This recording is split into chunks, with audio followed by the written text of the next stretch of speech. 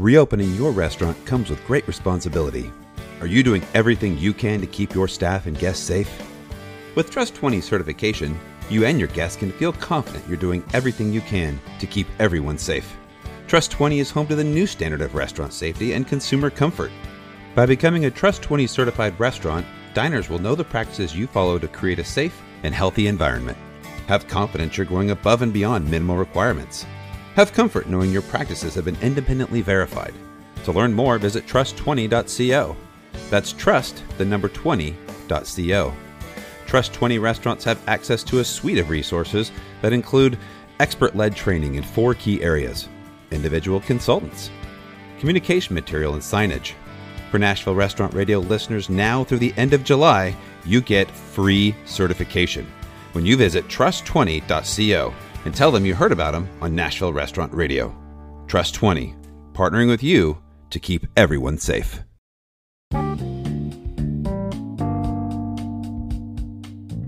Welcome to Nashville Restaurant Radio, a podcast for and about the people of the Nashville restaurant scene. Now here's your host, the CEO of New Light Hospitality Solutions, Brandon Still. Hello, Music City, and welcome to Nashville Restaurant Radio. My name is Brandon Still, and I am your host. And happy Monday. This is the first episode in the month of August 2020. Looks like we made it out of July. Congratulations to everyone out there. I could not be more excited to have this guest on today. It's a good friend of mine, Jeremy Lister, will be on the show. He is the co-owner of Blister Hot Sauce and a recording artist for Big Yellow Dog Music. And if you hang out all the way through to the end of this episode, we talk about our sobriety. And it's a tough time, for a lot of people. And I want to talk about, kind of some of the struggles that we're right in the middle of right now. And there's a lot of people out there who are hurting. This is not easy for a lot of people. A lot of people it is, but this is just my perspective and Jeremy's perspective that we kind of wanted to share. And I wanted to share the story of why I felt the rainbow is so important to me. And I also want to say, I didn't say this in the interview, that, while we talk about sobriety and stuff that we're not drinking and how great it's been, I have nothing wrong with alcohol. You do what you want to do out there. For me, my time with alcohol had to come to an end, but this is by no way anything to do. If you can control your alcohol and you're good with it, awesome. I think that's fantastic for you. We just wanted to share a little bit of our stories. This is at the end of the interview. I hope that you get something from it. And it's a personal episode for me. So I hope that you will listen today with an open heart. So I do want to say something real quick about Springer Mountain Farms chicken. We know they're the best chicken in the world, but did you know that you can join the flock at their website, springermountainfarms.com? You could go and put your email address in. They will send you emails weekly, letting you know special recipes, farm news, podcast information, just cool information that will help you make better, more informed decisions about what you are eating. Also, you can go there, you can click to find their product, or you can look anywhere in the whole region and find out where you can find Springer Mountain Farms chicken. So you can find this episode today on our YouTube channel. I also like to make an announcement that we are on iHeartRadio. So you can now find us on the iHeartRadio app. We are growing. And I want to thank every one of you, my listeners, who are out there telling their friends, this is the way that this thing's going to grow. We can keep telling each other about it. And hopefully there's an episode that you love that you can tell somebody about. But keep liking our stuff on social media. It means so much to me. Keep sharing stuff on social media. Get the word out. Let's keep spreading the word. So thank you very much to each and every one of you. Please go check out trust20.co. They're a new sponsor, and they are doing audits right now to make sure that you are doing everything you possibly can to prepare your guests and your staff for all of the new safety precautions we need to be doing in all facets. So check them out. Just trust the number 20.co and let them know that I told you about them here on Nashville Restaurant Radio. So let's jump on into this interview. You've heard me talk long enough. Ladies and gentlemen, Jeremy Lister. All right, with much excitement, I'd like to welcome in Jeremy Lister, big Yellow Dog recording artist and co-owner of Blister Hot Sauce, to Nashville Restaurant Radio. How you doing, Jeremy? Man, I'm wonderful. Today has been a good and easy day for the most part. I'm doing really, really good. Thanks. How are you doing? Man, I'm doing really well. I happy, healthy. I'm going to California tomorrow to visit my 90-year-old grandparents. I'm taking my kids, and I'm pretty excited about that too. What part of California? We're going to Southern California. They're actually in Riverside. Oh, yeah. We're going to spend a day in Newport and Laguna and do the tide pools and the whole thing with the kids and stay away from people. But yeah, that's wonderful. I'm sure we could talk more about this later, but I'll be heading to California in November to get married. We're going to elope in Yellowstone. So I love that state. That's fantastic. Congratulations. Thank you. So I am so excited to have you on. I have known you since 2002, where I met you in Jackson, Mississippi. Mm-hmm. You were in a band called Geronimo Rex. This is correct. And you also worked in a restaurant. So we have to tie in restaurants. This is Nashville Restaurant Radio. So I want to tie in the restaurant piece here. You worked at Char Restaurant, and I was a manager at Amerigo. The original Char and the original Amerigo. Yes, the original Char and the original Amerigo. And I used to see you we had a circle of friends that were very similar, but you used to play all over town. And then you played kind of solo acoustic at this little restaurant that was next to Char called Julep. And that's where I have my fondest memories of hearing you sing. Remember those times? I vaguely remember those times. I remember Julep. I remember partying with the crew after work. And I think I remember playing there a couple of times. I played so many spots, and I played all the time. It was like that was my favorite pastime, and that was what I was aspiring to do, was to be a professional musician. So if someone offered me a spot to showcase that, I was taking the job. So that's been a long time. I mean, that was 18 years ago. Yeah, I can't believe I've been in Nashville for 17 years now. Yeah, I mean, it's been a long time. So back then, you just come out with an EP, and I remember seeing you play, and I was a big Jeff Buckley fan, right? So I love Jeff Buckley, Radiohead, just kind of some of the people. And I heard you sing, and I was just like, oh my gosh, this guy has the most amazing voice. And you just hear somebody for the first time, and you go, I'm going to see them headline at Bridgestone Arena. Like, this is the most amazing voice. And I would love it if you brought your guitar. Mm-hmm. I would love, so back in the day, you had an EP called Shooting Star. And to give our listeners kind of a little heads up, you're going to do a couple songs for us today, but I'd like to start off and kind of do one of your oldies but goodies, just to give people an idea of, if they haven't heard you before, what you sound like. Well, thank you. Thank you. You mentioned Jeff Buckley. Did I ever tell you I saw his last show ever, like before he died in Memphis? I think you did tell me that, but I had forgotten. Wild. Yeah, that's a whole other story. But it was one of like maybe 20 people at this little dive bar in Barristers. We would go see him play every Monday, and saw his last show before he died. Oh my gosh. Crazy. So I have not played this song in a long time. That's okay, because a lot of you will have never heard it, and I'll just kind of make up things if I mess up. You got it. Let me scoot this down here. See if we can hear both the guitar and the vocal. Your guitar? Yes, sir. You're good.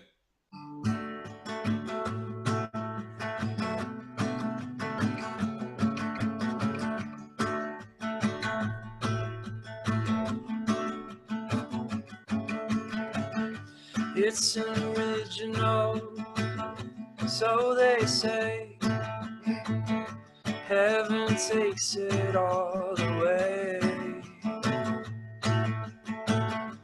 I couldn't tell you from wanted to. Only time can do the singing. Only a crash of the waves into me, and I'm trying to let it be, 'cause I'm tired of the rest, you know, and the best is going slowly. So open your eyes and stop with the cross, 'cause I'm going slowly. You'll be the one, you will be my shooting star.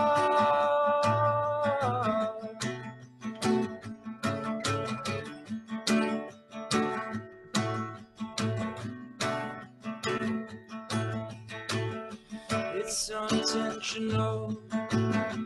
You'll see the rest are sleeping, fiery-eyed lady.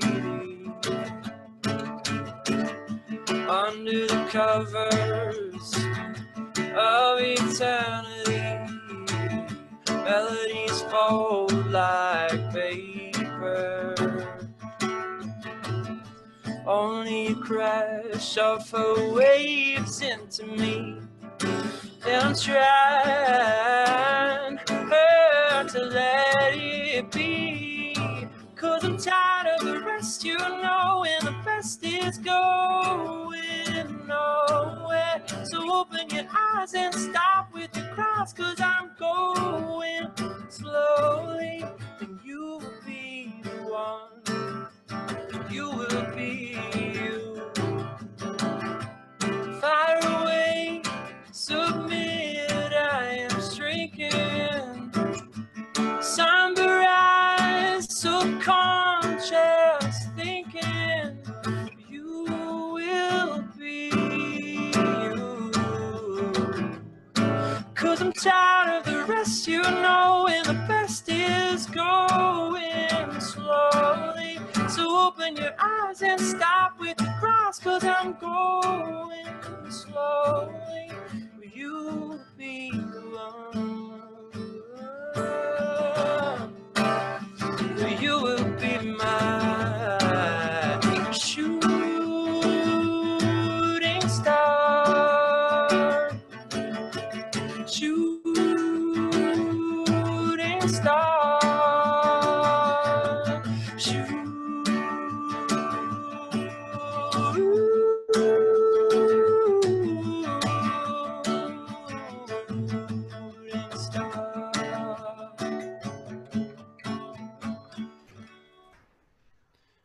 Wow.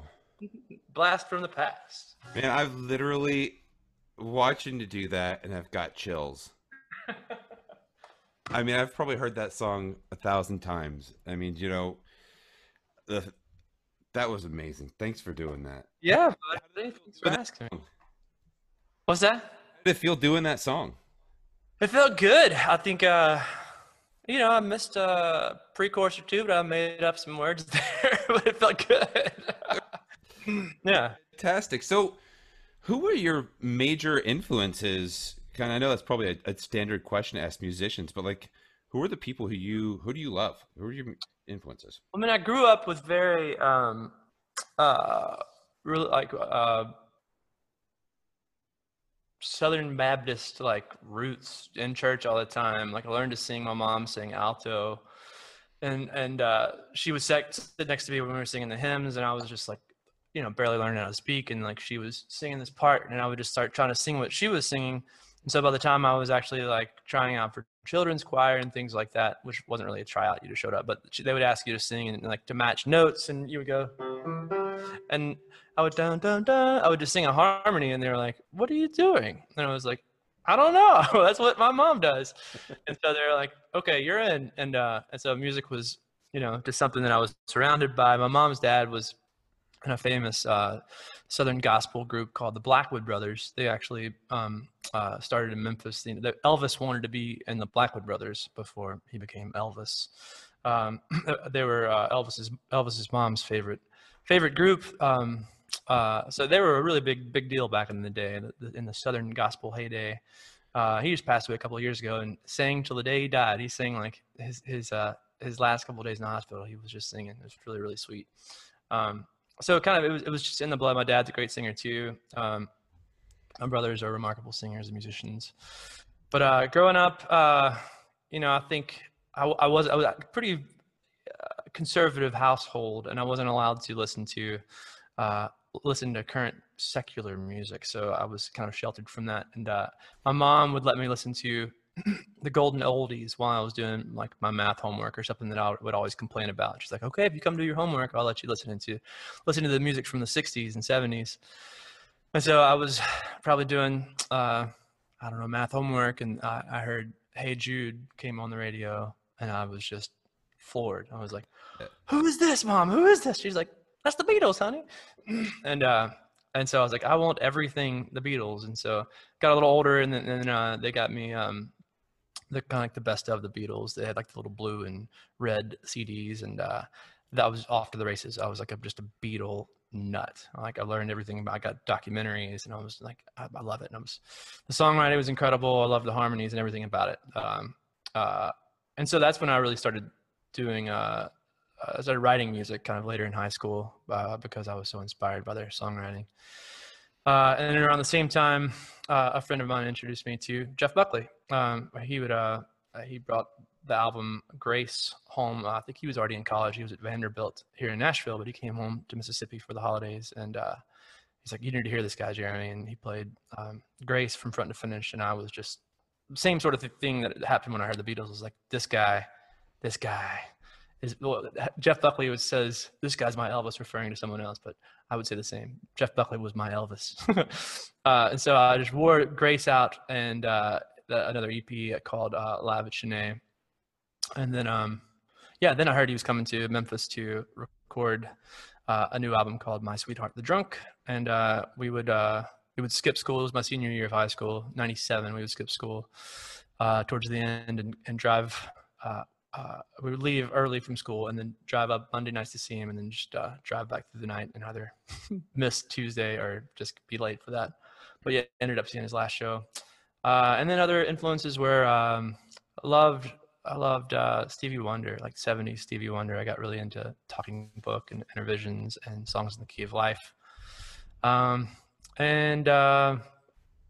then the Radiohead thing came along. I think the first album I really heard of their full album was OK Computer, and I just was floored. And then backtracked and heard the Bends, and became a big fan of all the British Invasion and Travis and Coldplay and all those fun bands that came out. And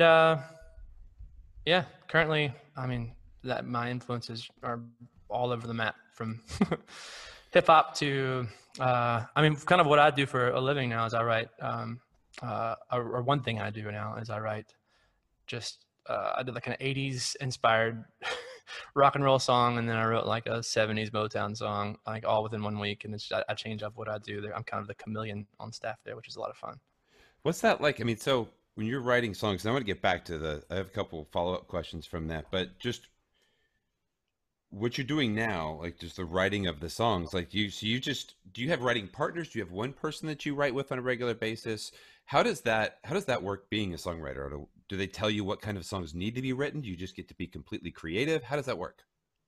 Yeah, a lot of times I can sort of just be totally creative. It's where I'm at. It's just I could not be more thankful for the job I have, because they really allow me to do what I think I do best. And that's, I told them kind of going into it that I love being a chameleon. I love doing something new every day, kind of starting every day from scratch and like, okay, today I'm excited about this, because if I did the same thing every day in that capacity, I would get burnt out really quickly, because I had a publishing deal years ago, and that definitely happened. So it's really freeing just to write a song without having to worry about it. Sometimes the song works out to go for my artistry, or sometimes the song works out to go for another artist, which I've had a few cuts there. But a lot of what I'm doing is for film and television. So I'll write specifically, they call it music briefs. They'll give like the synopsis or the scene in a television show, or a promo for a TV show or a movie, and sometimes ads for commercials. And then you kind of write songs based around that. So it's like just this quirky little homework assignment. And I don't know. There was a part of me at first that was like, that seems so soulless, but like, I love it so much. It's just so much fun. It's like getting a little homework assignment. And then just kind of, I don't know, like placing my artist and ego aside and just like, I'm going to write specifically for this. And then when I really think about it, it's like, this is a cool job. Like, this is a really, really cool job. So you wrote, was it Modern Family, and was it the Super Bowl? It was Grammys. It was the night it aired. Yeah. I've been with Big Yellow Dog BYD for a year and a half, and first year I just really built up my catalog, and then this year starting to get some syncs. But yeah, one of the first things I got was a promo. I think a 6-week promo for Modern Family, and the first commercial aired during the Grammys. It was really, really exciting to watch that. That is really cool. So okay, we're getting ahead of ourselves. Did you ever get to meet Jeff Buckley? Did. Yeah. We I guess the times we went and saw him, I went and talked to him afterwards. I got his autograph at some point, which it was really funny. I mean, the place really was just a shithole. Pardon me, but I don't know if I should be cursing on this or not. But, okay, cool. Yeah, it was a hole in the wall called Barristers. I think the first or second time I saw him, he bought wine for everyone. Like, and we were all like high schoolers. We're like, yes, wine out of the distill too. But then there were maybe 20 people in the audience there, but he just bought everyone. Like, he had like bought bottles of wine and like poured wine for everyone and gave everyone red wine. We're like, Jeff Buckley's the coolest guy in the world. And then, yeah, we would talk to him afterwards. He shot pool with my friend Doug, who introduced me to Jeff Buckley. And he was nice. I think he was a little bit, he was out there. I mean, being a kid, I don't know if he was on something or if that was just kind of the way he was, but he was definitely a little bit out there. But he kicked ass. Like, especially the first time we saw him, it was like one of the most remarkable, amazing shows I've ever seen. It was just him and his Les Paul, and he just killed it. I mean, it was like he sounded just like he sounded on the album, and his voice was unreal. And he's just such a phenomenal guitar player too. But then the second time we saw him, there was some feedback and things, and he kind of he got a little upset about it, and so he just turned his guitar up, and you could barely hear him sing. And I think he was a little bit under the influence of something, possibly, or he could have just been in a weird headspace. I'm not sure, but he was. Oh, go on. Sorry. I was saying he was brilliant. I'm so grateful that I had the chance to see him. So if you are not a Jeff Buckley fan, or you don't know who he is, and you're listening to this, what's your favorite song? If somebody was to go look him up on iTunes, what is an absolute must listen to recommendation from you? We'll move on from Jeff Buckley. Man, like the nerd in me, the musical nerd, is probably something like, oh man, Lover, You Should Have Come Over. There's just so many beautiful musical changes in that, and it's just like this. It's so dynamic, and it's just sexy, and like I don't know. It's one of my all-time favorite songs, man. That's the one I would say. I would say Lover, You Should, or Everybody Here Wants You, or he does. Obviously, Hallelujah is a great one. Yeah. Okay. So let's get back to you moved to Nashville 2003. What was that like? You finally you were thinking about moving to New York, and you chose Nashville. I moved to Nashville coincidentally at the exact same time. We both worked at the Amerigo on West End. And what was it like moving to Nashville? Did all of your dreams immediately come true? What's it like as a musician, this much talent, moving to a city like Nashville in 2003? Things happened relatively fast. Some big things happened like within the first 2 months to set some other things up later down the line, I think.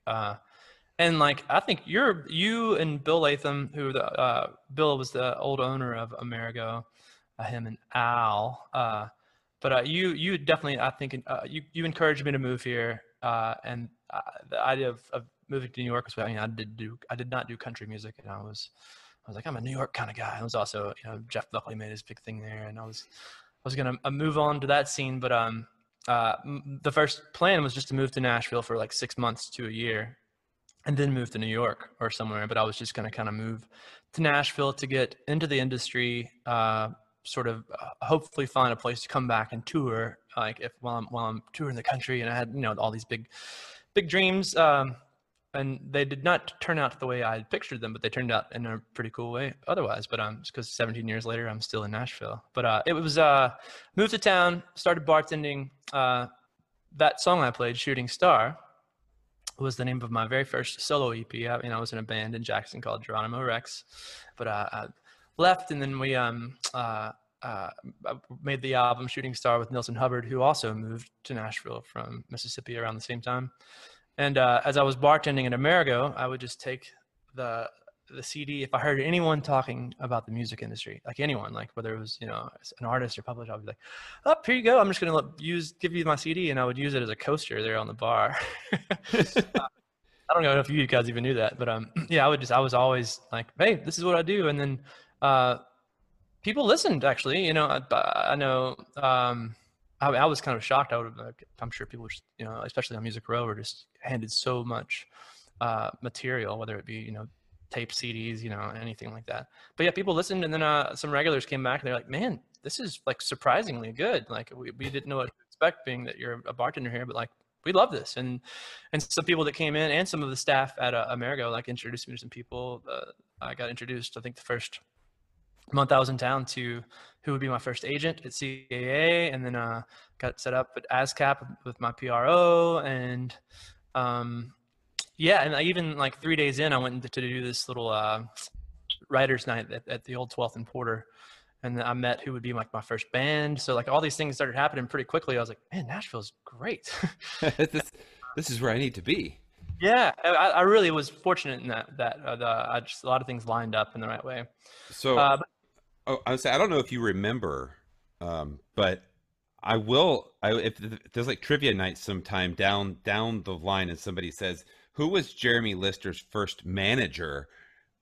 When you lived in Mississippi, I was a manager, and you said, "Hey, I need you to do me a favor. Will you call this record shop and tell them you're my manager, because they haven't paid me yet. I have all these CDs that they've sold. They haven't paid me the money. I need them to pay me the money. I need you to call them and tell them you're my manager." And I said, "Sure." So I called the record shop and said, "This is manager Brandon Still, and we're wondering about the funds, this, that." And the guy was like, "You tell Jeremy." And I'm like, "I don't know what to do here, Jeremy." And I remember moving to Nashville, and I was like, "I'll be your manager, man. It'd be awesome." And then I was like, "No, I don't know anything about this business. I can't." That's amazing, man. I don't remember that, but like that rings a bell actually when you said that, because I think I was always doing something. And you were like, you're the perfect person for that too. Like you are a manager by nature. I said, I will take that crown as your first manager. I didn't sign anything, but just kind of that. I'm sure you've made since then. That is amazing. So I saw you, we kind of got busy, and I went to different restaurants, and I met my wife, and we travel in the same circles. Next thing I know, I see you on a Nashville Convention Bureau video, and you're singing like on a rooftop. And then I see you downtown at like 2nd Avenue. There's a whole like a speaker, they're playing music, but there's a picture of Jeremy Lister on the side of it. Yeah, I was like on the entrance of Bridgestone for like 5 years. That really weirded me. I didn't even know it was there. And I was, I think, hanging out down on 4th and Broad late one night, and then I stumbled out of a bar and looked up, and I was like, "That's me. This is like a 20-foot me right there at Bridgestone," and just started dying laughing. And then I texted Butch, who runs a lot of things here in town, yeah, the visitor center, and I was like, "Is there a big picture of me on Bridgestone?" He's like, "Oh yeah, no one told you about that." I was like, "No." I was like, "This is so weird." But yeah, like things. I'm sorry. Like take a selfie with it? Is that, what do you do with that? I definitely took some pictures of it on my phone at some point. Yeah, it was just weird. But yeah, things started picking up too. Like I ended up working in Amerigo for, I don't know, 2 or 3 years. I don't know. I remember you meeting your wife there as well. I did. Family. Yeah. And then and I remember playing your wedding as well, which was you did. You sang a song. You were the performer during my wedding, and thank you again for that. I will remember that the day I died. That was such a beautiful song. Wedding Day is the name of the song that you sang. Mm-hmm. Yeah, I wrote that, I believe, for you guys. Yeah.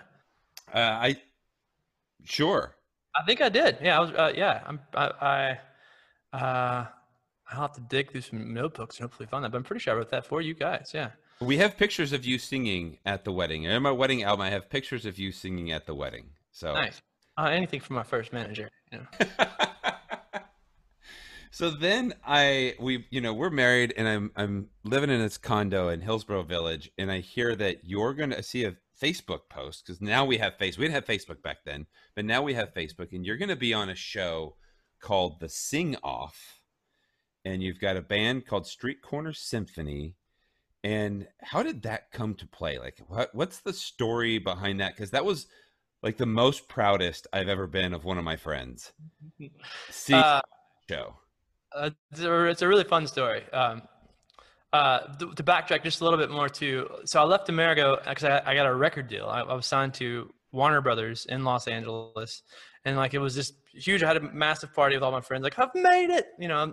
I'm signed, you know, and like and that was an amazing experience. But it was a very typical record deal in that era, like where you get signed and then just slowly get dusted on the shelf. But that was an incredible experience overall. And as that fizzled out, I was like, I don't know what I'm going to do with my music career anymore. Like it was kind of, I was feeling pretty disheartened because I'd written like 200 to 300 songs over that 5-year period with them, and I had a publishing deal with Warner Chappell, and all the people that had signed me had gotten fired, and so I was just kind of sitting there, and unfortunately my second manager got me out of that record deal, but I was just like, yep, I have no idea what I'm going to do now. And a friend of mine from high school that I sang in a quartet with, he called and he said, hey, how about you and your older brother join me and my younger brother, and we try out for this show called The Sing Off. Have you heard about it? And I was like, nope, I've not heard of it. He's like, well, it's an a cappella reality TV show on NBC. Like Nick Lachey is the host, and Ben Folds and Sean Stockman and Nicole Schellschlinger are the judges. And I was like, Ben Folds, man, I'm in. That sounds cool. So I did some research and checked out the show. I was like, this is kind of fun. It's like, I play rock and roll and pop and acoustic and things like that. I felt really strange, about trying out one just for a reality show, but especially an a cappella reality show. But I was kind of in a bit of a fuck it, let's do it. I've been there, done that with the record deal. I don't know what I'm doing with my life, so let's just give it a go.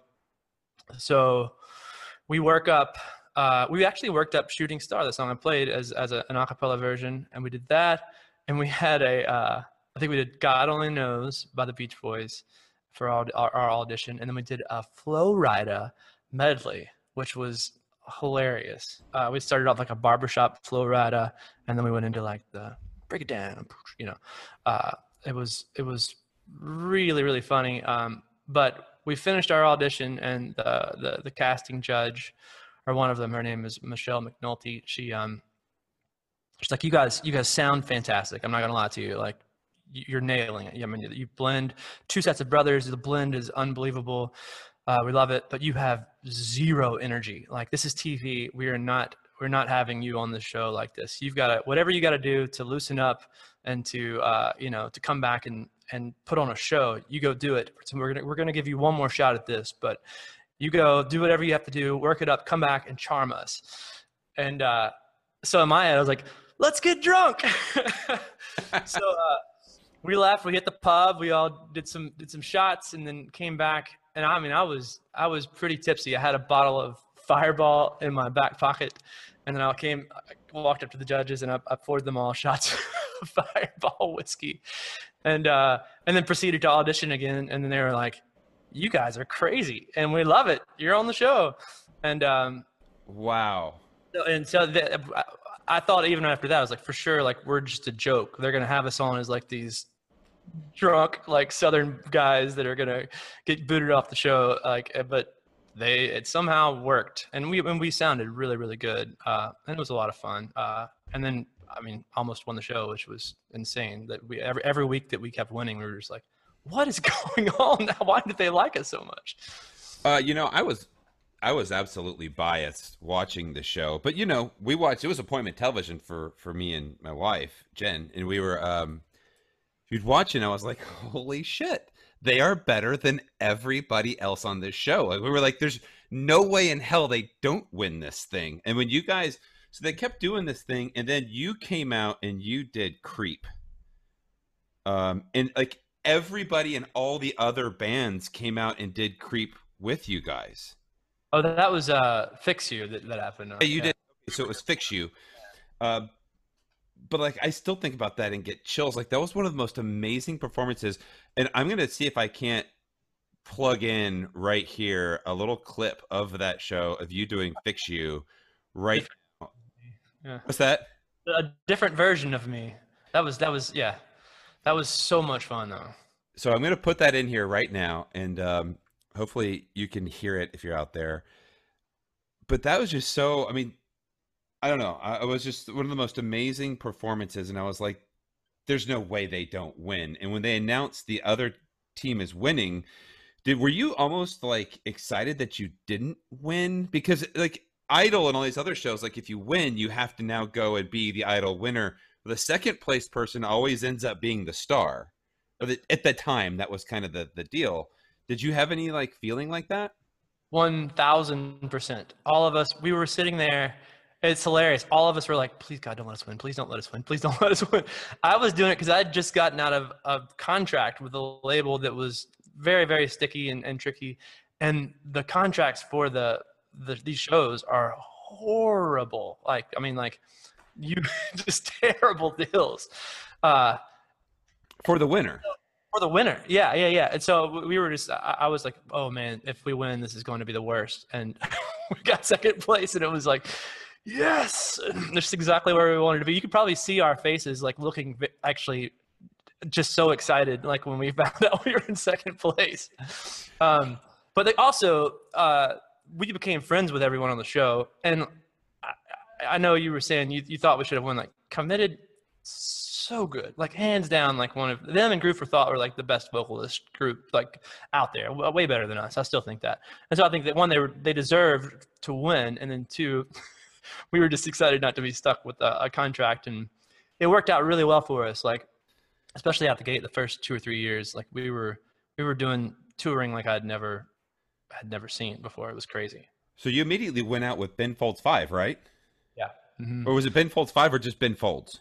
It was just Ben Folds. Yes, just Ben Folds, I think, for that tour. And that was incredible. We first year we did we went to Italy and did like a show for FedEx, which they had us on a cruise ship, and then like these big offers I'd never seen before, and then did Tony Romo's wedding for the Dallas Cowboys, and like went out on tour with Ben Folds and did these black tie events in Vegas and like all these crazy things where it was like, and like, you know, getting paid stupid amounts of money. We're like, this is awesome. And like, we just, I mean, we were like this is hilarious to even say it, like kind of like the Motley Crue of acapella. We were just partying like crazy, and people loved it for a while. I think we definitely, we may have burned a few bridges here and there, but yeah, we were wild, man. I mean, it was all good fun. We didn't do anything like, well, not terrible vandalism, but we did some pretty crazy stuff. But like we were just we were partying, going for it. So what was it like just getting to know, like, when you're on tour with Ben Folds, do you get to spend a lot of time with him? Does he mentor you at all? Or are you just in a point now where, and I mean, going from being a rock star, you know, a rock musician and a pop musician, somebody who's doing his own thing, to an a cappella group that you kind of put together on a whim, and now that's the thing that you're quote unquote famous for. What is that like? Just the whole world swirling. What does that do to you inside? Well, it taught me a lot. One, that I just have to be open to my life just taking a big directional change, like just out of nowhere. Like, cause I mean, if you would have asked me if like I would have been in an a cappella group, a successful a cappella group, or a reality show, I'd been like, no, there's no way, you know, before leading up to that. but it did, and it opened up a lot of a lot of interesting doors from that too. So one, I think that was the first time I was like, you know what, it's okay not for things not to go my way sometimes, just because sometimes there's another thing that happens that may be a little better or that may lead to something else. So kind of accepting that things aren't going to go as I expect them to go. But then to answer your first question, hanging out with Ben Folds was super cool. Like he's genuinely just a very, very nice guy and like incredibly smart and funny too. I've got some stories that I will not share. Nothing about him, but things I did that were faced a hand on that. I'll tell you about those later. But he was very, very nice on the show. When we were on tour, he was he was very involved in his work. So he was doing this whole project where he actually was recording all the audiences and like had like this massive choir on this album or song he was making. So after he was done, he would just hop on the bus. We would go party with his band on some of the nights, which was a lot of fun. But yeah, he kept to himself. But on the show, he was, you know, always he would give us a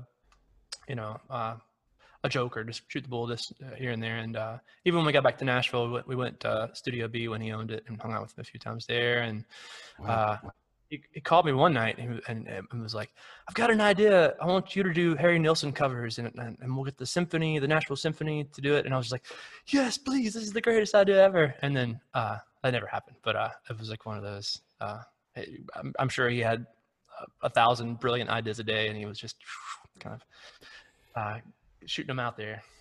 So when you go on a tour like that with Ben Folds, he's kind of a big deal, and you're probably playing in front of crowds that are pretty big.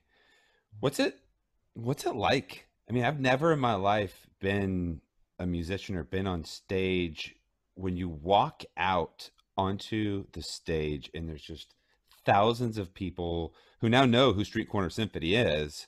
And you can walk out there and they're screaming. What does that feel like? Is there like just an endorphin rush that you can't explain? Yeah. It's one of those things that I realized, you know, that if I thought about it too much, I would get crazy anxiety. So like before I would go out on stage, and still to this day, sometimes depending on the show, like I kind of have to like get in this place to kind of sort of get into the right headspace before walking out there and then just soak it up. But yeah, back then I got used to it pretty quickly, and it was just kind of I would say muscle memory. I don't know, but but every once in a while it would hit me. And it's funny now, like I really try to practice being present in shows, and I get to do that a little bit more because I think just more of a present person. But it's like when I go out, even if it's a small show or a bigger show, you know, I want to like sit there and be like, wow, I'm doing this right now. This is amazing. I'm getting to do this right now. So I think there have been times where I've taken that for granted, you know, and just been hopping out there and not really appreciated exactly what I was getting to do. So that's a crazy lifestyle. I mean, you alluded to partying a lot, you know, like the motley crew of a cappella bands, which I terrible reference, but yeah. Yeah, t-shirts made for that. But just like you,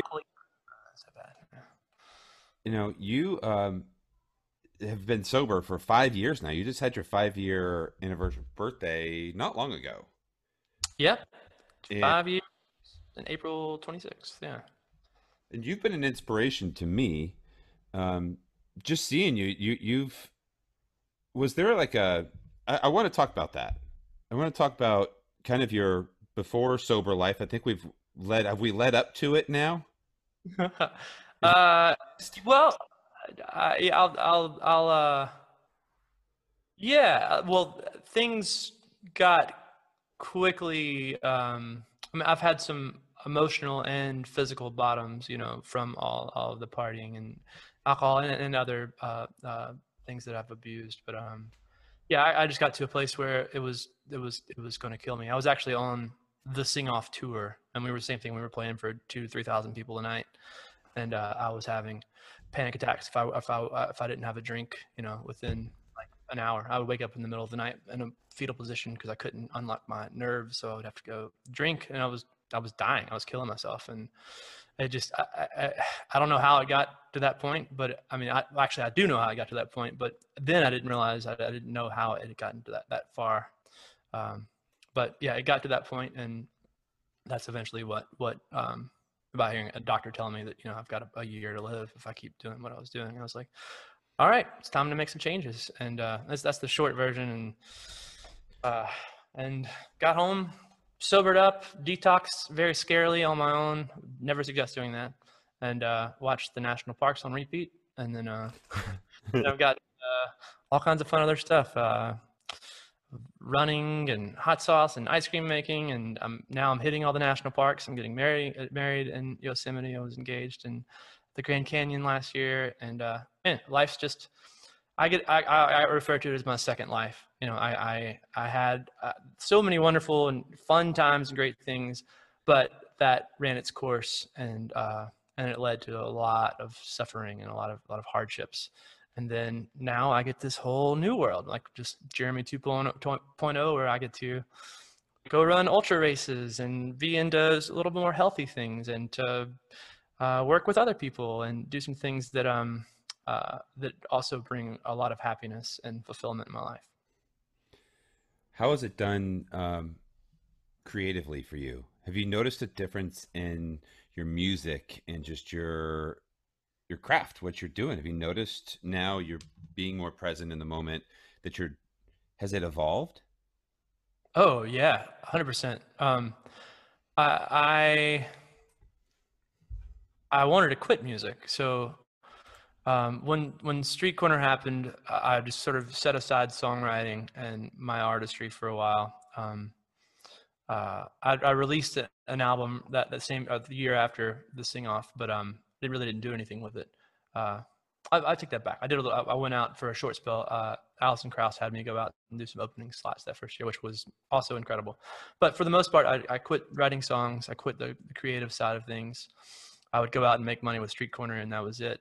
And then things got really, really bad, and depression, and just I was not well, and well, eventually I sobered up. And then after that, I was like, I don't like music anymore. I loved the outdoors. I loved a lot of other things, but I was like, I kind of, all the things that I'd associated with my addiction and drinking problems, I just had to take them off the table for a while. And because of that, I've come back like in a much healthier spot. I took like 2 or 3 years off of pretty much doing music. Like I would go out and make shows. I'd make some money doing some shows, but I'd come back. And some of my happiest moments, I was hauling away people's junk. I was working for Tackle, and I would, people would hit me up and say, "Can you haul away my trash from a party, or come take away my old sofa and take it to the dump?" And that was my main source of income. And I loved it. Like I was so happy. Like there was just something about working with my hands, and I think a lot of it too was just letting go of these ideas that I had of myself, that I had to be this type of musician or this artist. Just to kind of come back to more of it gave me a chance to look at myself and re-identify myself in some ways, to where like, oh, I am not that. I'm not just that. Certainly. Now I'm many things. And it freed me up from like, I mean, 'cause I knew since I was going to be a kid that I wanted to be a musician and a successful musician. And now that all these things were starting to fade away, and now I eventually let go of it, and I was like, wait, oh man, taking that off its pedestal just brought me a lot of peace. I was like, oh, okay, there's a lot more to Jeremy Lister than just being an artist and a musician. And that's what opened the door for, a hot sauce company, or me running 50 miles back in April, and like doing these ultra races and things that bring me a lot of joy, and relationships I have with people. It's just a beautiful experience. But that also led to me now being in a place where I could sit here right now and pop out a song in an hour and feel great about it, and it doesn't have to be the greatest song in the world, or hell, it may be a really good one, but I don't feel that pressure that I felt anymore, because life and my happiness doesn't have to be all involved in my success in music. I can do a number of other things and be perfectly happy. You know, it's interesting, and I think that I'm going to say this little piece, and then we'll break and we'll do another song. Um, I find that people like you or myself who are creative people, and I say creative more as a proactive thing, like you have to create music. Nobody's like it doesn't just happen. Like you, it takes a there's a creative process involved, and you know, if you're leading people or you're creating systems and processes and management, it's not like you can just clock in and clock out. Like it's always going and it's always on your mind and it's all kind of consuming. And there's a side of that that, like for me, like driving Uber, you know, was so nice because I can literally clock in. I'm doing a job that I don't have to think. Mhm. I could just do it and I know I've done a good job at it and I can clock out. And it's kind of like a reset button because you're like, oh wow, I don't have all the stress of having to other people's income or just the whole creating something for somebody else. It's kind of a nice feeling to kind of go, hey, I could just go take trash away and I know I'm doing the job well and I don't have this extra stress. And you can, it kind of gives you a moment to appreciate the kind of people that you are, that you love to do stuff like that. It's like, hey, while I feel good knocking out this thing, I kind of missed that other piece of it, and it kind of helps rejuvenate you. I feel like for me, it does that. 100%. Yeah, like the this year alone, it's just so funny those things, the roles you say. Oh, I would never be that kind of person. Like I always assumed I would never enjoy gardening because of like the having to be tedious and patient with it. I love gardening. Like this year, I've gotten so into it. I'm sure as a lot of other people have, but it's the favorite. It's my favorite part of the day, more so than songwriting, more so than almost anything. Is just go out there and I'm working with my peppers or my cucumbers or I got a big garden back there now, but it's just it's so freeing because like it's kind of, I don't want to say mindless, but like you're not having to worry about thinking ahead, or it's just I can just slow down and be right there in the moment with what I'm doing. It's very, very nice. Well, I would love to hear you do something that's like something new, something that you've got out there right now that people can go listen to on iTunes, and then one of the things you just released a cover of "Somewhere Over the Rainbow." And I'm so glad you're on today because I want to talk a little bit about my experience over the past 9 months and a little bit about why that song meant so much to me when I heard it, I think last week, week before last. So, um, what are you going to do for us here right now? Well, this was the first single of my upcoming EP, which I'm not sure when this will be released, but the EP comes out August 21st, I believe. Nice. Um, and this was the first single. This single is already out. It's called Hold Strong. I wrote this right after the tornado hit in Nashville. For those of you who aren't in Nashville listening to this, back in March, yeah, there was a massive tornado that just ripped apart the city and tore up residences and businesses, and a lot of those were friends of mine that it affected.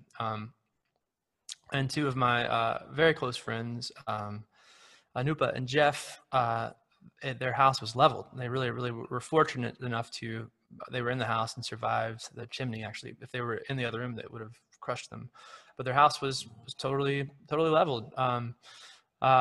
And they were getting married 2 weeks after that. They'd already scheduled, a plan to get married. So I wrote this song for them called "Hold Strong," and just sort of the idea of hold on to the things that are important when everything else falls apart. And then as 2020 progressed, the spring, it sort of just became more of an anthem for everyone because we're all going through a tough time. But yeah, this is where are you position? This is Hold Strong.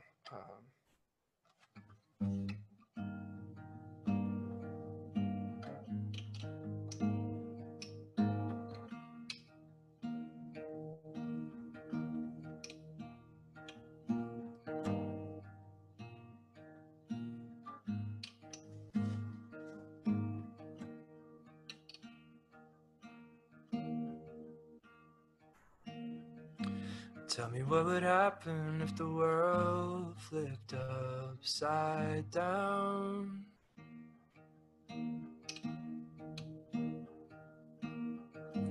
Would we still be laughing if the sky was on the ground?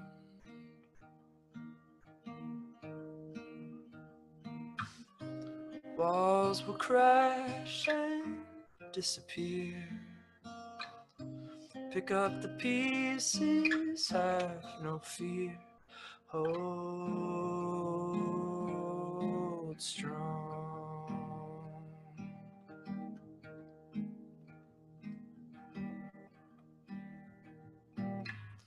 I know it's hard to see the forest for the trees,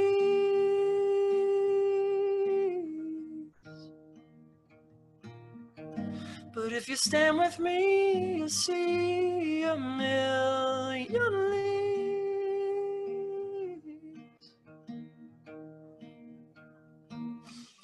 Storms will come and then go by. Tears will drop and then they'll dry. Hold strong. Hold strong. Right here by your side. All will be alright. Hold on.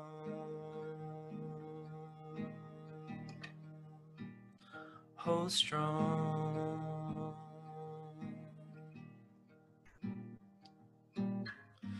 In the golden light, when all this passes by,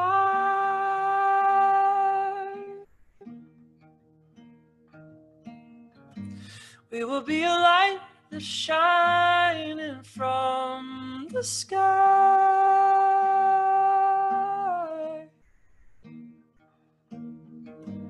But right now, I'm here with you, and everything that we go through will hold strong. Hold strong. Hold strong. Hold strong. Wow. That was incredible. And you wrote that for friends of yours who were getting married and like that just and did you play that at their wedding? Did they get married? Right after the tornado, everything started happening with quarantine. So they just quickly went to North Carolina and had a very, very intimate wedding with some of their immediate family.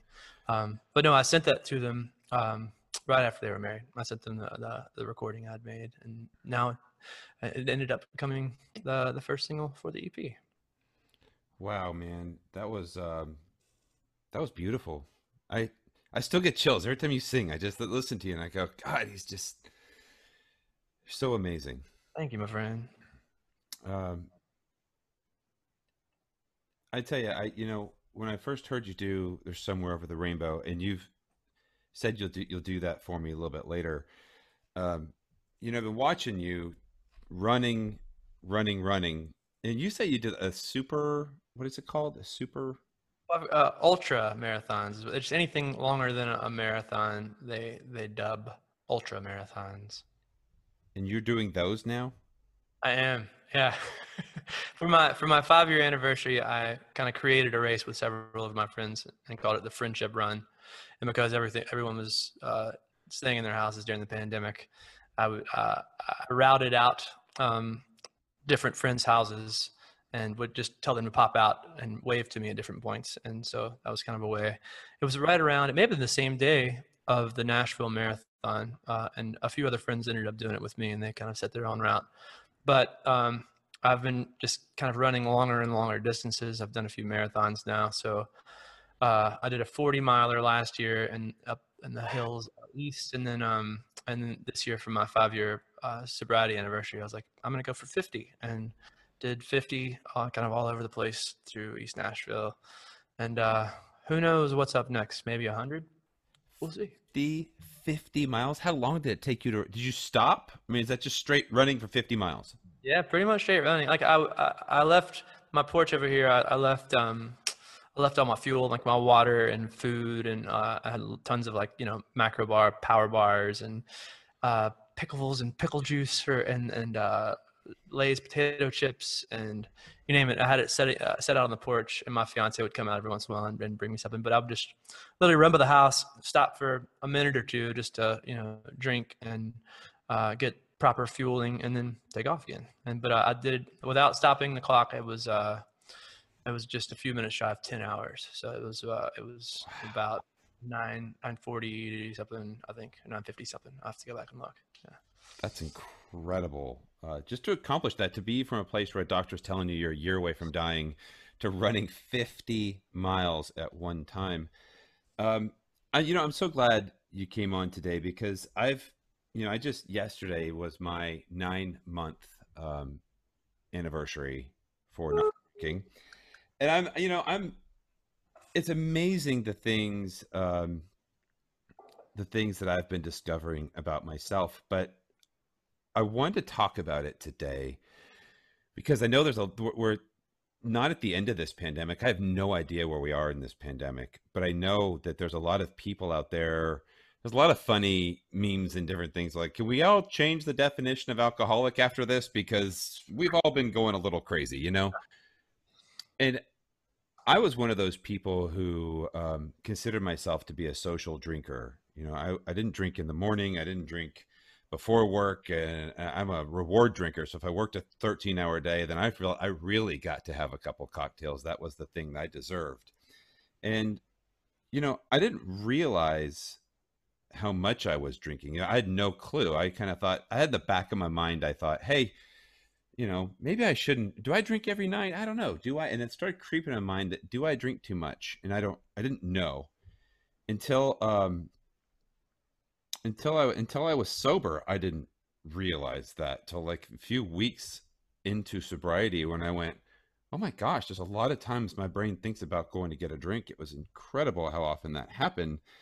But the song, Somewhere Over the Rainbow, in the rainbow, to me, I wanted to tell this story because it was pretty impactful for me. It's where I found acceptance.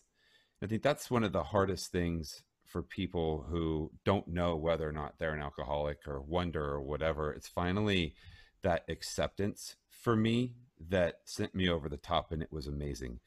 I was with somebody who was a very, very good friend of mine. I was having a very tough conversation with them. This person might actually be my guardian angel. I don't know, but you never know some of these things. But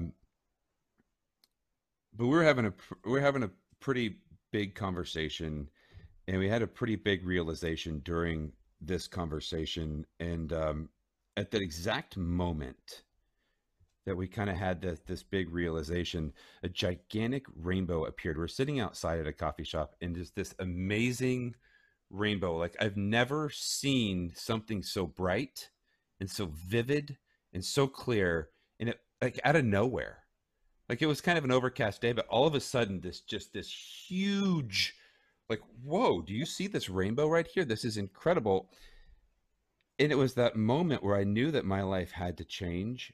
And I'm not like a Bible thumping, God speaks to me and he told me to do this, but there's never been a more moment of clarity that I've had in my life that God was speaking to me, that it was the most incredible, crazy rainbow I've ever seen. And I went, you know what, this is really God. The conversation we were having was so powerful. And it was that moment of everything's going to be okay. It was a really weird, I felt this peace, and I felt like the storm was over, and there was God telling me at that exact moment that I'm going to be okay. And I know what I have to do, and I'm not alone. Mm. It was so crazy, because like since that day, I've just had this. It was that day that I went to my first meeting, and I kind of identified, and I kind of said, "Okay, I'm amongst friends here, and I'm not alone. There's a ton of people out there. It's okay. Like I'm not. There's nothing wrong with this admission." And I was like, for the first time in 25 years, I honestly felt accepted for just being me, for all the flaws, everything that was me. I felt accepted, and I like all the stress of that I've been feeling over the past multiple years. It was like it melted away, and it was the most amazing feeling that I've ever felt. And it was almost like you said, I was reborn. Like that day, I got to go, okay, I get to live my life now going forward with a new level of clarity. And it's been the most amazing 9 months of my life. And it's been amazing. It just really has. I know you can probably attest to that, how your life has been, right? Oh man, I mean it. Again, it gives me primegrin hearing hearing you share about that, because I get to relive going through the same thing, and it wasn't always easy. There have been a lot of hardships that have come in sobriety, and challenges, I guess, as well. But it is just so much better, like on so many ways, because when I finally accepted, okay, well, I'm not going to make it if I don't do this, and also just really accepting, okay, I've got a problem. I mean, I definitely got into a pretty bad place. It was glaringly obvious to me, but I still didn't want to quit drinking, because the other side seemed scarier, because I felt like I couldn't be a musician, I couldn't be a friend, I couldn't be a partner, I couldn't be these things without it, because I felt like I don't know. There were all these associations that I had to it, like the fear of That's a not part of you. first. Yeah. I felt like I'm in this business, and how am I going to go to wine tastings now? How am Yeah. I going to be able to talk to people about alcohol? I mean, it's the social thing. And I was going into the holiday season, and Oh, yeah. How am I gonna go to birthday parties? How am I gonna do like all these, and like, which is hilarious, because once you get it's just a little bit of time and you're probably like, oh, this is just this is just easy, just don't. But I mean, uh, it's at the same time it's tricky, and it was very very tough coming to terms with that. And I love that story too, about the rainbow, and that's something that's I don't necessarily people will call it the universe, God, higher power. yeah, I'm comfortable saying God, but there's something, there's some of those things that happen sometimes very obvious and pointed, like a doctor saying, hey, you're gonna die, that'll help you make some changes. And then sometimes these things, once we clear up our head a little bit and we're in a good place, we get these moments. And whether it's just very personal to us or anything, I've experienced, I mean, hundreds of moments like where I'm just like, was that a coincidence, or is that just crazy? And like, and it's a really, it's a beautiful feeling. There's a sense of hope and peace I get, when I experience those things. It's a very personal thing too. I love it. it is. I found meditation as something just like clearing your head and the anxiety, because I was very anxious after I started. I didn't realize how much drinking was my answer to so many questions. What do I do about this? And every time I hear somebody go, "Oh, that's going to drive me to drink," or "Oh, I need a drink after that," or that kind of thing, like it's a real thing. Like drinking is the answer for a lot of people to a lot of different questions.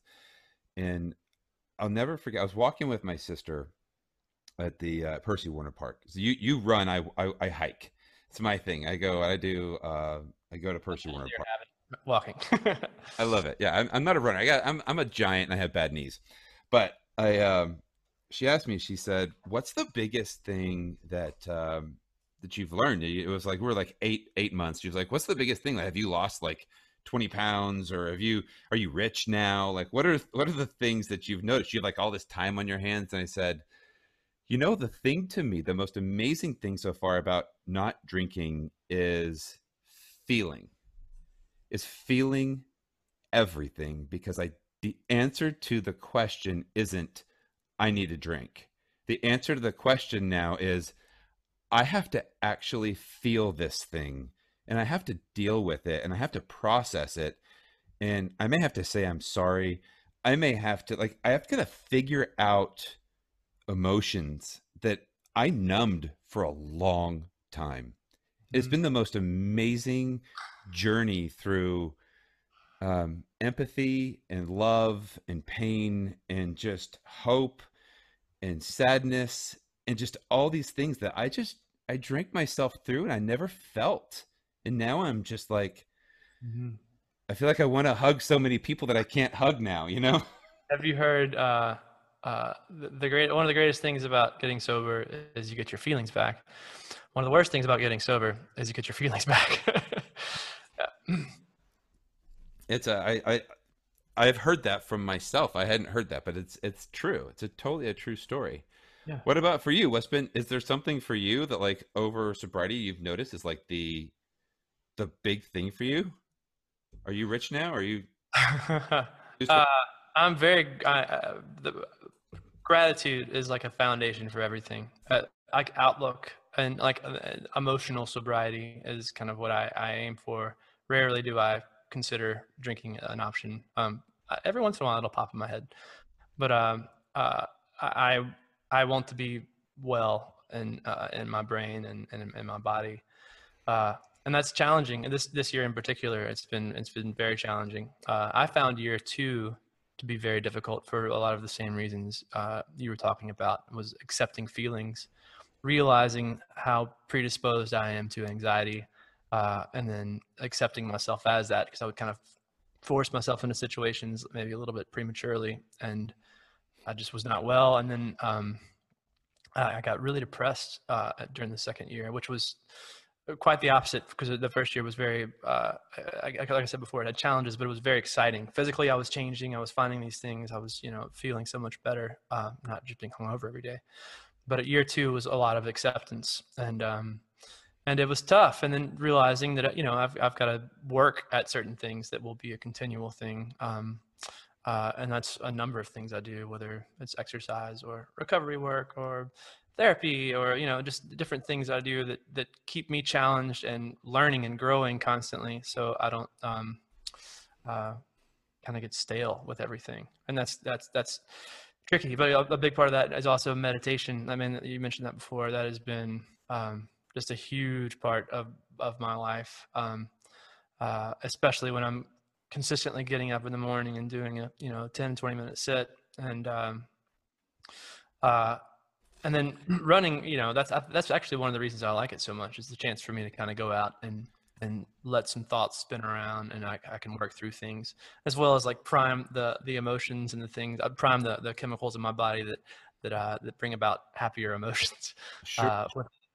But man, gratitude, like getting back around to that, it's tough to find it sometimes when circumstantially things are changing, the world is changing, you get wrapped in fear. I heard someone say recently that we really are looking in two ways. We're looking in fear or self, or we're looking out in gratitude and abundance. And when I can catch myself, when I'm able to practice looking out with gratitude, my life's different. I just have a different experience, even no matter if circumstantially things are happening in a negative way around me. I can feel grateful for all that I have right now. And that's also a practice. There's a few friends that I nightly, I'm on a gratitude list. And so I will write down 5 things that have happened during the day that I'm grateful for. And usually when I get up in the morning, I'll try to focus or meditate on that as well too. And that's been a huge one for me. And I wouldn't have had that. I just wasn't capable of thinking that way when I was, drinking or using all the time. I was all about, it wasn't like I was even trying, but I was very self-absorbed. It was just all about, I don't want to feel, or I do want to feel this way, and trying to control that experience through chemicals all the time. And now sitting back and accepting and being like, okay, I can either see things as negative or I can see things as positive, and how am I going to look at it? And that's so powerful what you just said. I mean, just being able to do that, especially in a time like right now, probably is just an amazing, it probably helps you get through every single day. I mean, there's so much uncertainty in the world, and you can look at things in two different ways right now. I mean, there's a reality of what's happening that you have to deal with, but then, but identifying things you are grateful for and finding that gratitude, has just been, it's amazing. It's amazing what it will do for you. What do you do when you meditate? Because I think a lot of people out there hear the term meditation, and I was scared because I didn't know what that meant. You know, I listened to Howard Stern. I heard him talk about transcendental meditation. I'm like, I don't know. I don't want to have to get a guru, and I don't know how to do it. Like, it's pretty easy. There's a lot of apps out there that will help guide you, that'll teach you how to meditate. Do you use one of those? I have, yeah. Fortunately, right, just a couple months after I sobered up, I found in the fine print of my healthcare service. I didn't have health insurance for most of my adult life previous to this, but I got health insurance also because I was concerned about possibilities for, you know, some physical things that had happened from substance abuse. But I got health insurance, and in the fine print, there was a company called Mission Point Health Services. They were based over kind of close to the Titans practice field.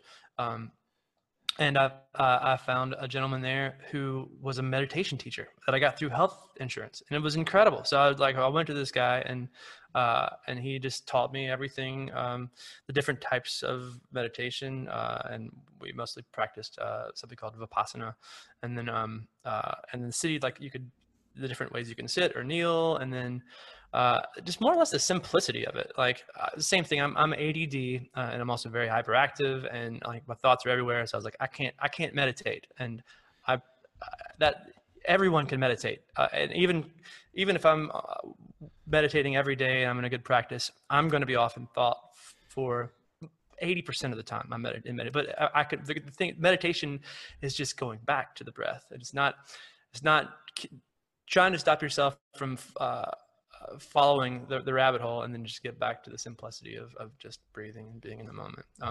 But yeah, and when that started off, like, I mean, I would sit for 5 or 10 minutes, and maybe 1% of the time, you know, I was actually kind of focused on my breath. But that's okay. That's still meditation. In some ways, that's like even more of like I've heard some people refer to it as like every time you get lost in thought and come back to it, it's like, you know, doing a curl or flexing your bicep. You know, you're getting, the more and more you do it.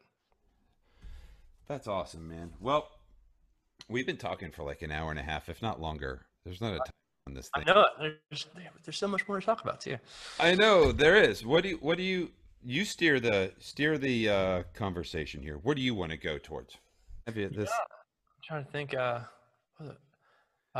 Tell Jennifer I said hello. Let's go for a hike. Yes. If you like hot sauce, we didn't get a chance to talk about this because this is a food show after all. My brother and I have a company called Blister Hot Sauce. It is the best damn hot sauce in the world. Check us out. Well, let's talk about your hot sauce. This episode brought to you by Blister Hot Sauce. It's fantastic. My brother Richie, my older brother, who's in Street Corner Symphony with you. Yeah, yes. He came upon this recipe, and we've always been big foodies. And I went over to his house a couple of years ago, and he had these two hot sauces, green and red. And he bought a smoker, so he'd smoked peppers and garlic and onions. And I was like, Richie, you know, I'm a hot sauce guy, and like, this is the best hot sauce I've ever had. So started selling it, and we started the business last year, and then slowly we've been getting into lots of different restaurants around town. Fenwick's, Mitchell Deli, Butchertown, Beehive, just a bunch of restaurants around town. And then COVID hit and everything sort of stopped for a bit. But fortunately now business is really starting to pick back up. A lot of it's online sales and local stuff. We do free delivery for local purchases. Do you distribute yourself? We do at the moment, yes. Mm-hmm. So if you're a restaurant out there and you would like to carry Blister hot sauce, how would they buy it? You can just email us, blisterhotsauce@gmail.com, or you find us on social media. Send us a message there. Blister Hot Sauce, easy to find us, and we'll help you out. We'll give you, if you're a restaurant, we have got great wholesale prices for you. So yeah, Iribishi will respond. If you're not a restaurant, they'll give you retail prices. And Yeah, we're always help a guy out. throwing deals around. Yeah. We like hot sauce. I have not had it, so when we go hiking, I will buy a bottle of each because my wife goes through. She has 2 eggs every single morning for breakfast, and she puts the green Tabasco sauce. Oh, if she likes that, she's gonna flip out when she tries our green. It's yeah.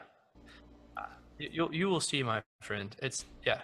I don't know what he did when he came up with this recipe, but he may have sold his soul somewhere around the line. But it's ridiculous. So good. All right. Well, I am in. That sounds awesome. We'll definitely do it. What else you got? I was gonna say something else we were talking about. I think that's it. I mean, I've got so many fun stories. I remember if me and you. We'll save that for another time. Well, so I always have. So we'll finish this song and we'll just cut out. But I always let every guest finish the show, and I give them the floor, and I say, "Hey, if you were to speak to Nashville, what are your final monologue? What would you like to say to the people of Nashville right now, listening to this? You got as much time as you want. Say whatever you want. It could be 2 seconds. It could be 20 minutes. Floor is yours, and then we'll take out with the song." Repeating once more, if you're having a tough time emotionally, you're dealing with addiction or substance abuse, reach out, hit me, hit Brandon, hit anyone. There's help that will change your life. It is possible. I did not think that was true, but it is. And to everyone else, that's just dealing with the heaviness of what this year has been, a great political divide, being stuck in your house and not being able to have physical interaction with people. That's very heavy. Know that we as individuals are not all one thing. It's so easy for me, especially on social media or something like that, just to see someone post something and say, that is a bad person because I disagree with them. And that is not true. And for me to, this is also a practice of my meditation and just mindfulness too, is just to try to be a person to where I can have a conversation with anyone, even if I disagree with a lot of what they believe in. We're humans, and most of us have good intentions, and I've got to remember that. So be kind. It's stand up for the things you want to stand up for, but don't let that make you totally demonize people simply for one thing. So practice love and kindness as much as you can, and if you do that, you will be much happier for it. I love it. That's it. Take us out with a tune? Yes. That's okay. Yeah, buddy. Let me tune up real quick. So this was fun. This is a single that just came out. I've always loved this song. And I was out on tour with another Sing-Off alumni, Mr. Avi Kaplan. He was in the group Pentatonics. Oh, yeah. I went out with him last year to play guitar and bass in his solo project. And he had a guy named Tyler Ramsey open up several of the shows on the tour, and I was just floored. Tyler was the guitar player for the group Band of Horses, which is a great band. But his solo stuff just blew me away. One, he's one of the more unique guitarists that I've ever heard. He's got this mesmerizing, hypnotic sort of style of Appalachian finger picking. Tyler Ramsey, check him out. But so when I got back home, and we kept in touch, and then when sort of lockdown happened, I started doing all my recording from my house. And so he lives outside of Asheville, and he recorded his guitar part and his guitar arrangement of this song, Over the Rainbow, and then I recorded it upstairs. So I will not be able to do any justice to the way he played guitar, but I will hack through this, I'm sure. But this is Over the Rainbow, If you check it out, just search for me or Tyler Ramsey.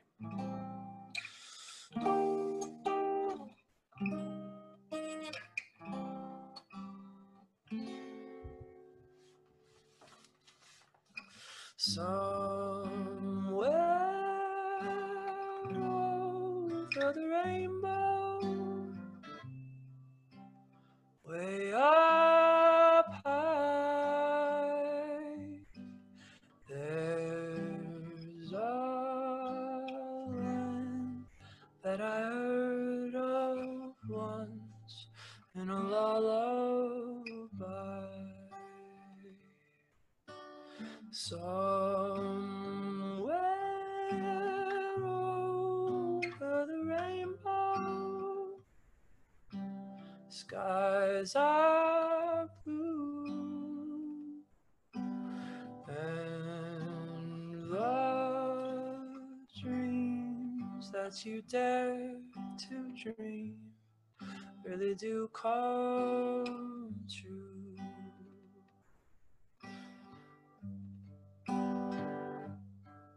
Someday I'll wish upon a star and wake up where the clouds are far behind me,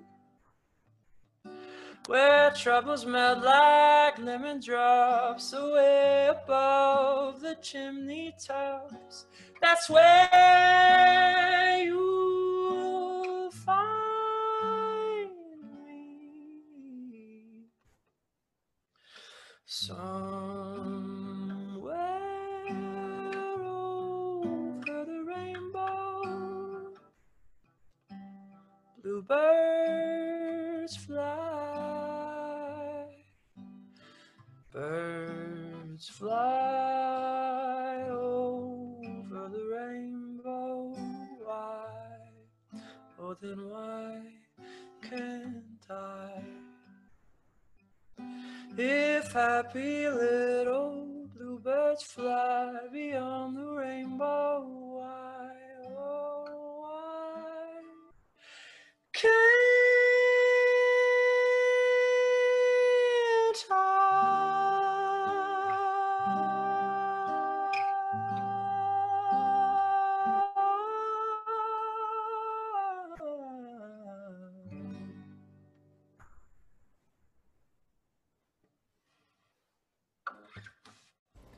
Wow, man. I'm like trying to. God, I wish I could do that. You do, my friend, in other ways. Wow, dude. That's so good. Whew. Thanks for doing this, man. Buddy, happy to be here. Love you. So glad you're taking care of yourself. And yeah, thanks for having me on.